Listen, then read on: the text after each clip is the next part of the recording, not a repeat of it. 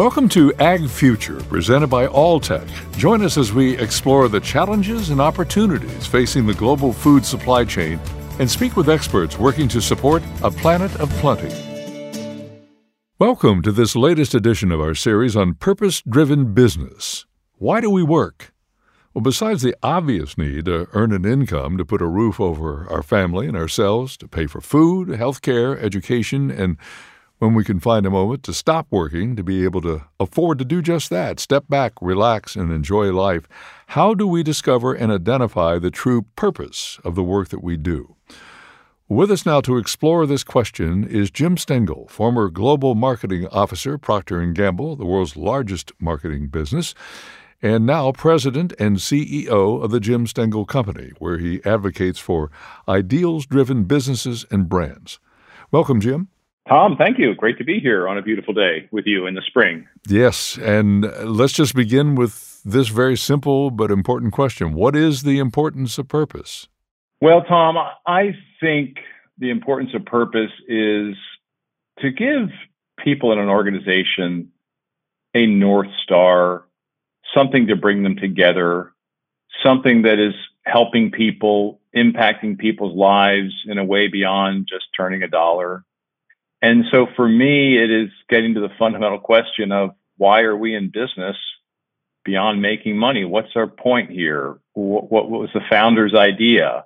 What is that concept that brings people together, gives them a bit of lift in their step, and brings them to work with new ideas and energy and enthusiasm every day? So that's a long-winded way of saying I think it's the why. It's the why behind what businesses do for a living. And the more powerful the why, I think the more powerful the business. When that policy of purpose, of mission, is established and made clear, how does that help the company then grow? Well, I think it helps in a few ways. And by the way, Tom, there's a lot of data. I've been a purpose zealot since I was at Procter & Gamble. I'm going on probably a quarter of a century at advocating purpose, testing it, trying it, seeking data about it. And there's a growing database that companies that are seen by people, consumers, employees as being purpose-driven far exceed their competition in terms of business results, financial results. So it works. It helps a company grow. And the why behind why it works is it attracts better people. It encourages people to bring their best ideas. It kind of causes you to measure different things. It helps you be more customer centric. It helps you have more of a service and a generosity mindset. And overall, it just creates a great culture. You know, brands and businesses are grown by people, and great cultures attract great people, and great people in great cultures grow brands. So it works. And once you're in a purpose-driven organization, it's tough to leave it, and it's tough to go to one that is not wired that way. Are passion and purpose mutually exclusive, or can they complement one another? Oh, I think they go together.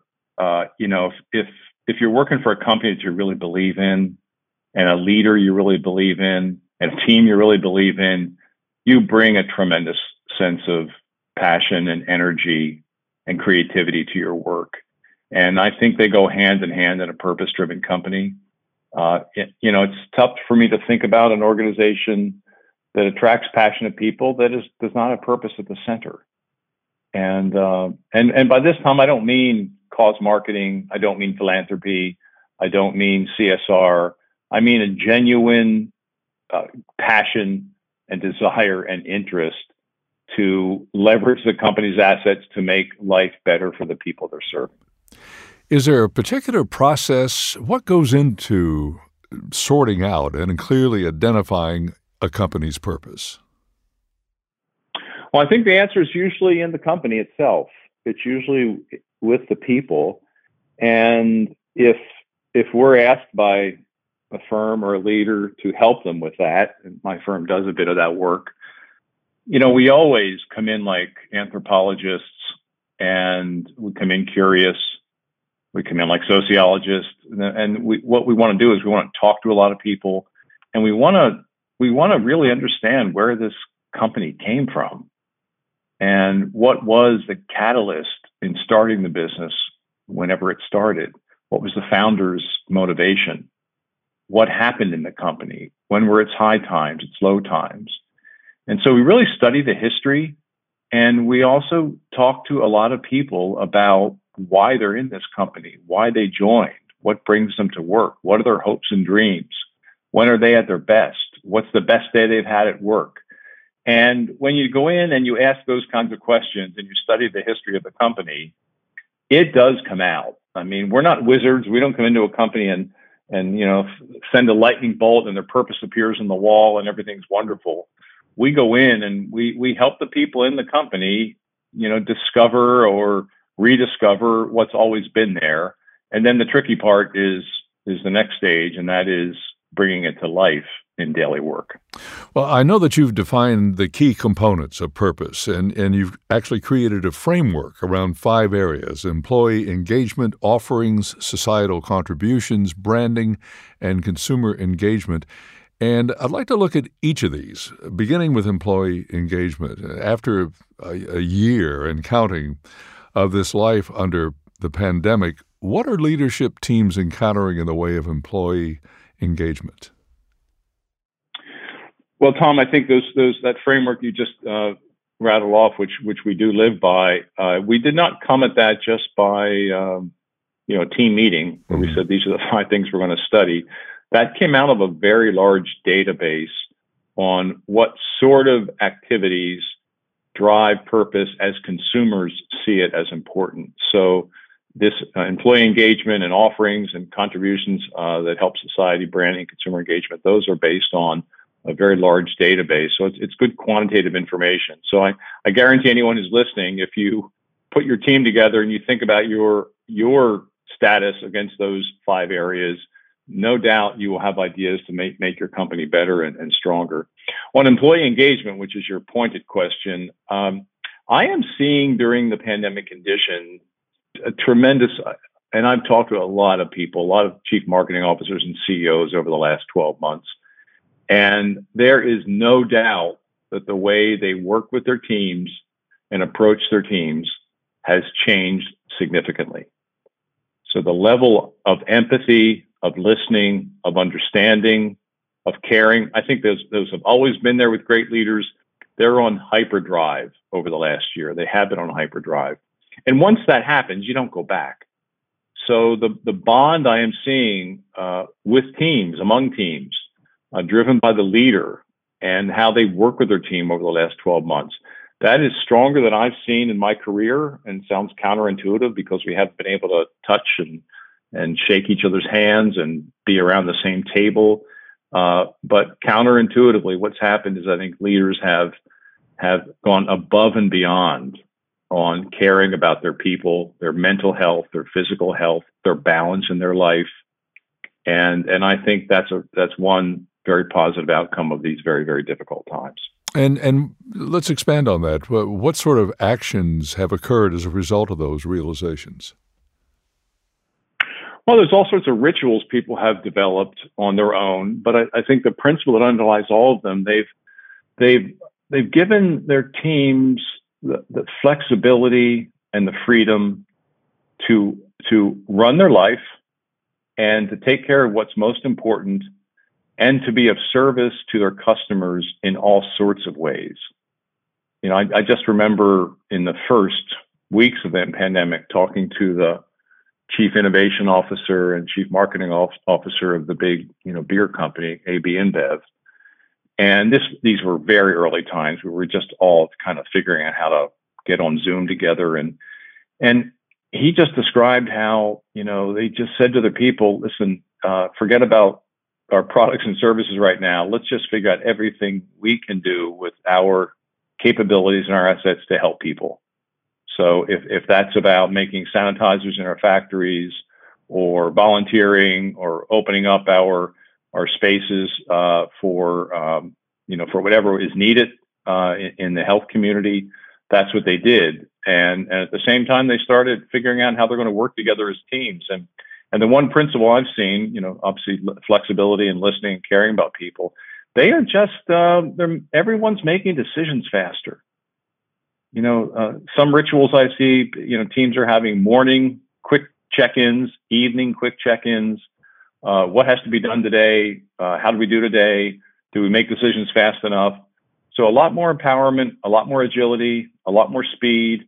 And through that, I'm hearing a lot more creativity. We're just finding ways to do things that we've never done before, and that feels good. This pandemic certainly has changed things, hasn't it? Oh yeah. I mean, I think this is just maybe, I don't know about your life, but in my life, I'm not sure there's been anything that has been more powerful in terms of changing habits, behaviors, rituals, focus.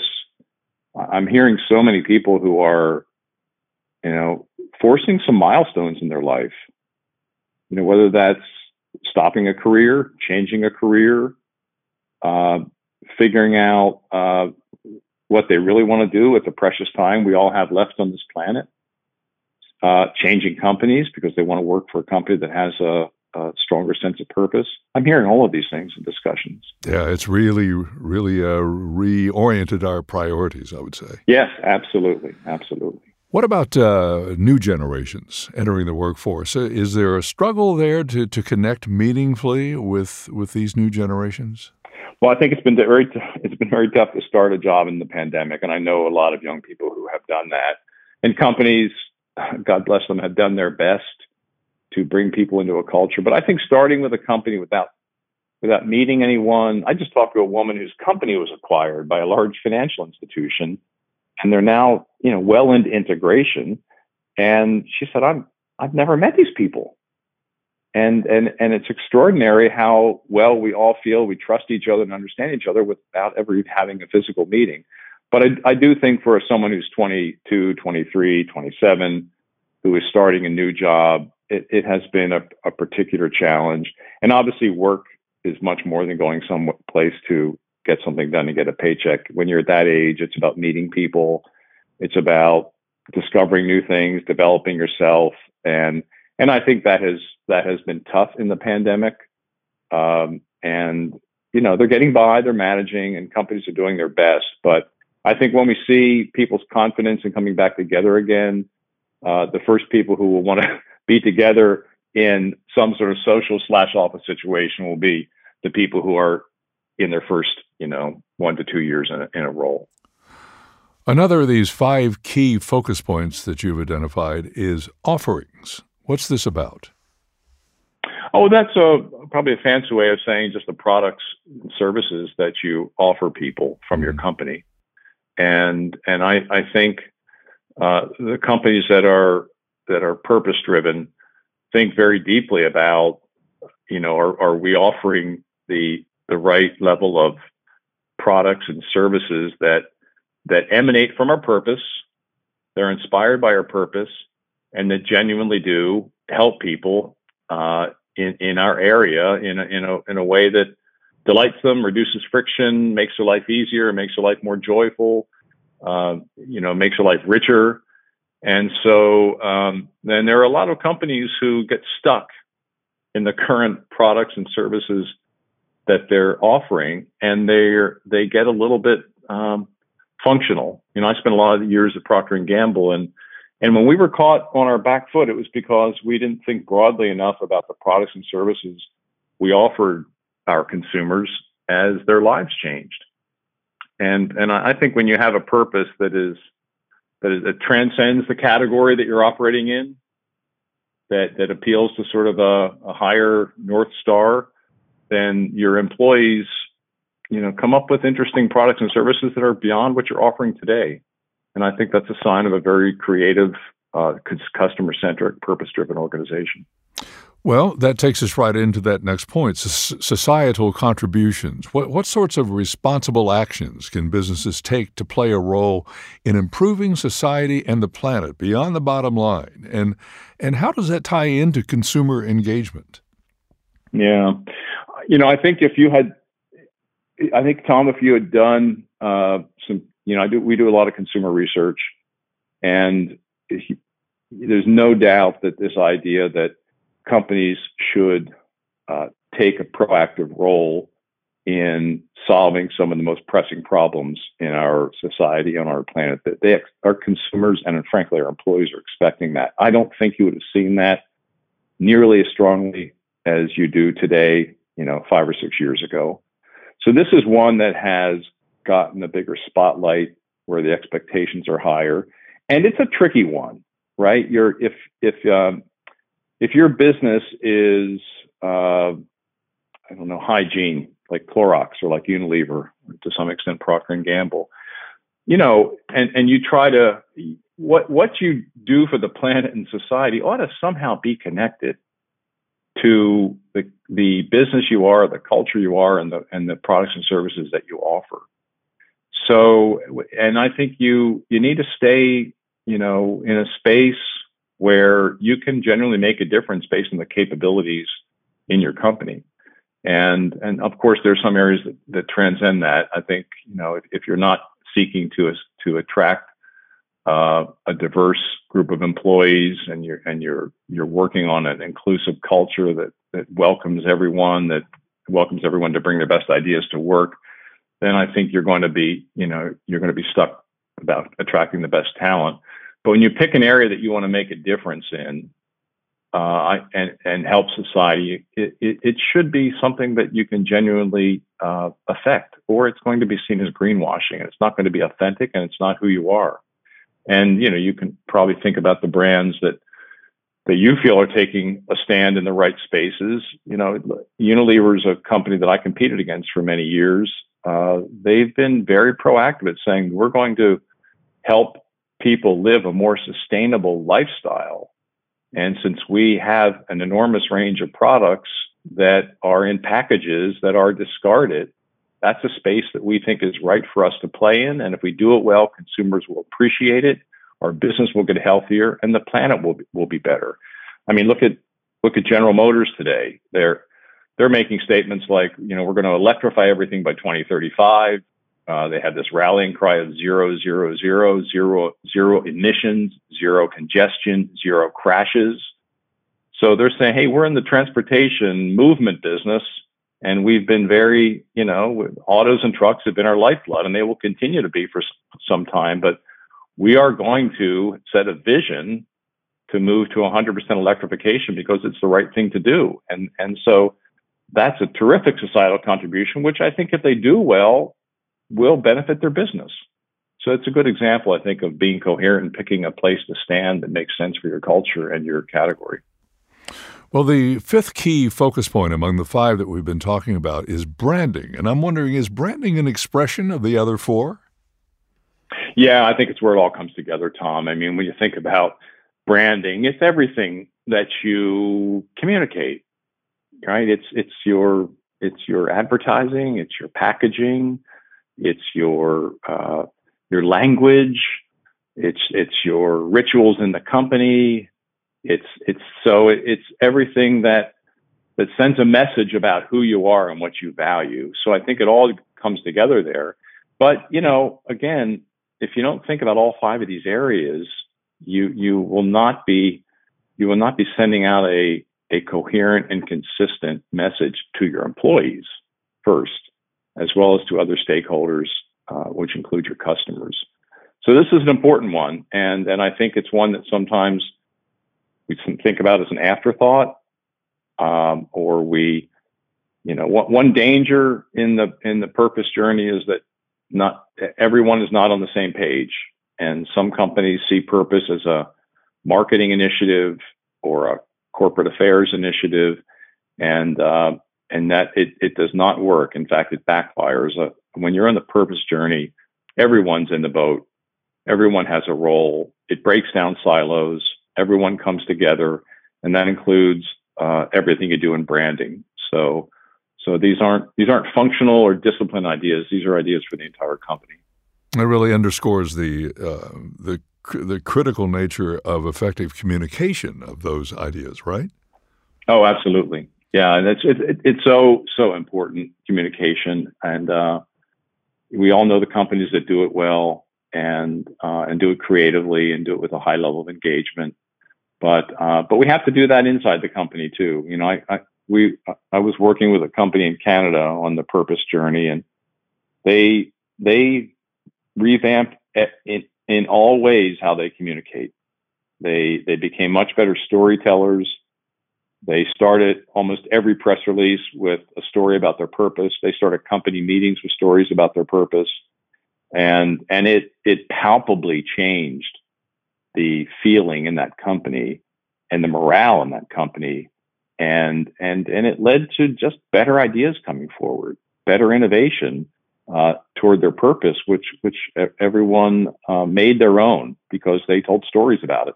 They talked about it in their own words and in their own stories, whether they were in the legal group, the financial group, the operations group, the finance group, the marketing group. Everyone had their own stories, but it was held together by the purpose. Well, the food industry has always been important to everybody, but it seems as though it's really catapulted to the forefront during COVID because we're spending more time in our kitchens, more of us embracing healthy diets. How has this influenced thinking and decision-making at the leadership level of the food industry? Well, I think this has been really positive, and I'm not sure they've gotten all the credit they probably should have through these times. And I have my own podcast, and I've talked to several CMOs of food companies over the last year. And one woman, she's at Kellogg's. She said to me that through this pandemic experience we've all had, she said our purpose became so much clearer, our focus became so much clearer, and she said, and it came to life, especially in the supply chain. And the supply chain of finding, the right ingredients, materials in difficult times, getting products to the shelves so people could shop quickly, carefully, go home and enjoy meals with their families when we were and we still to some extent are shut in.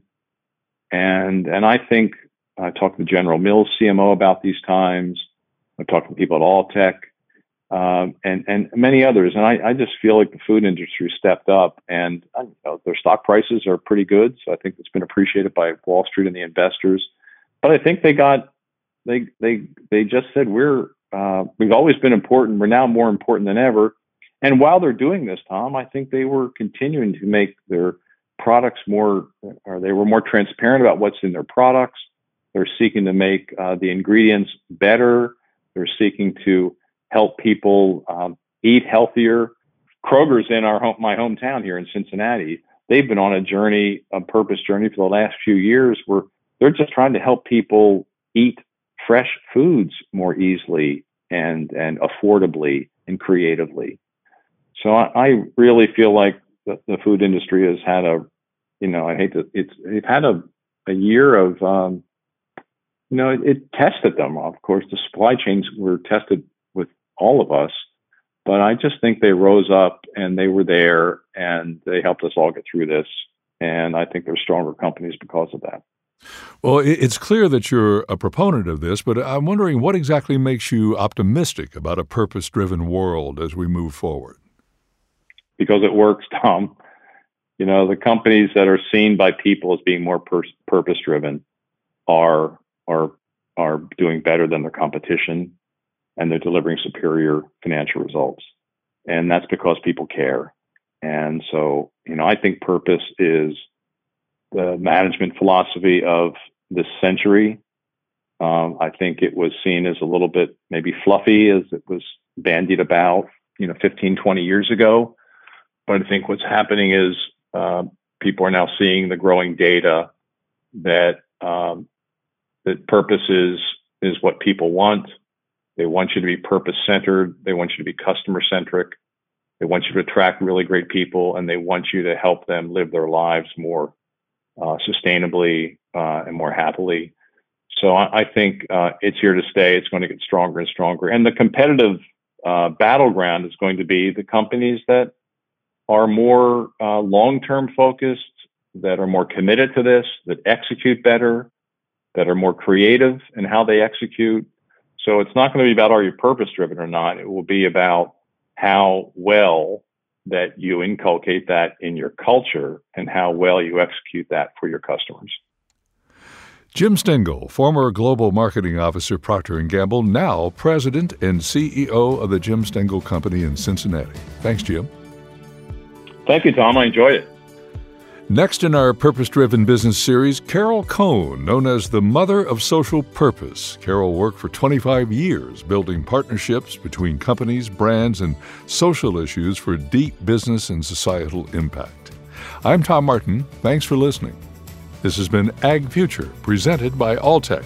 Be sure to subscribe to Ag Future wherever you listen to podcasts.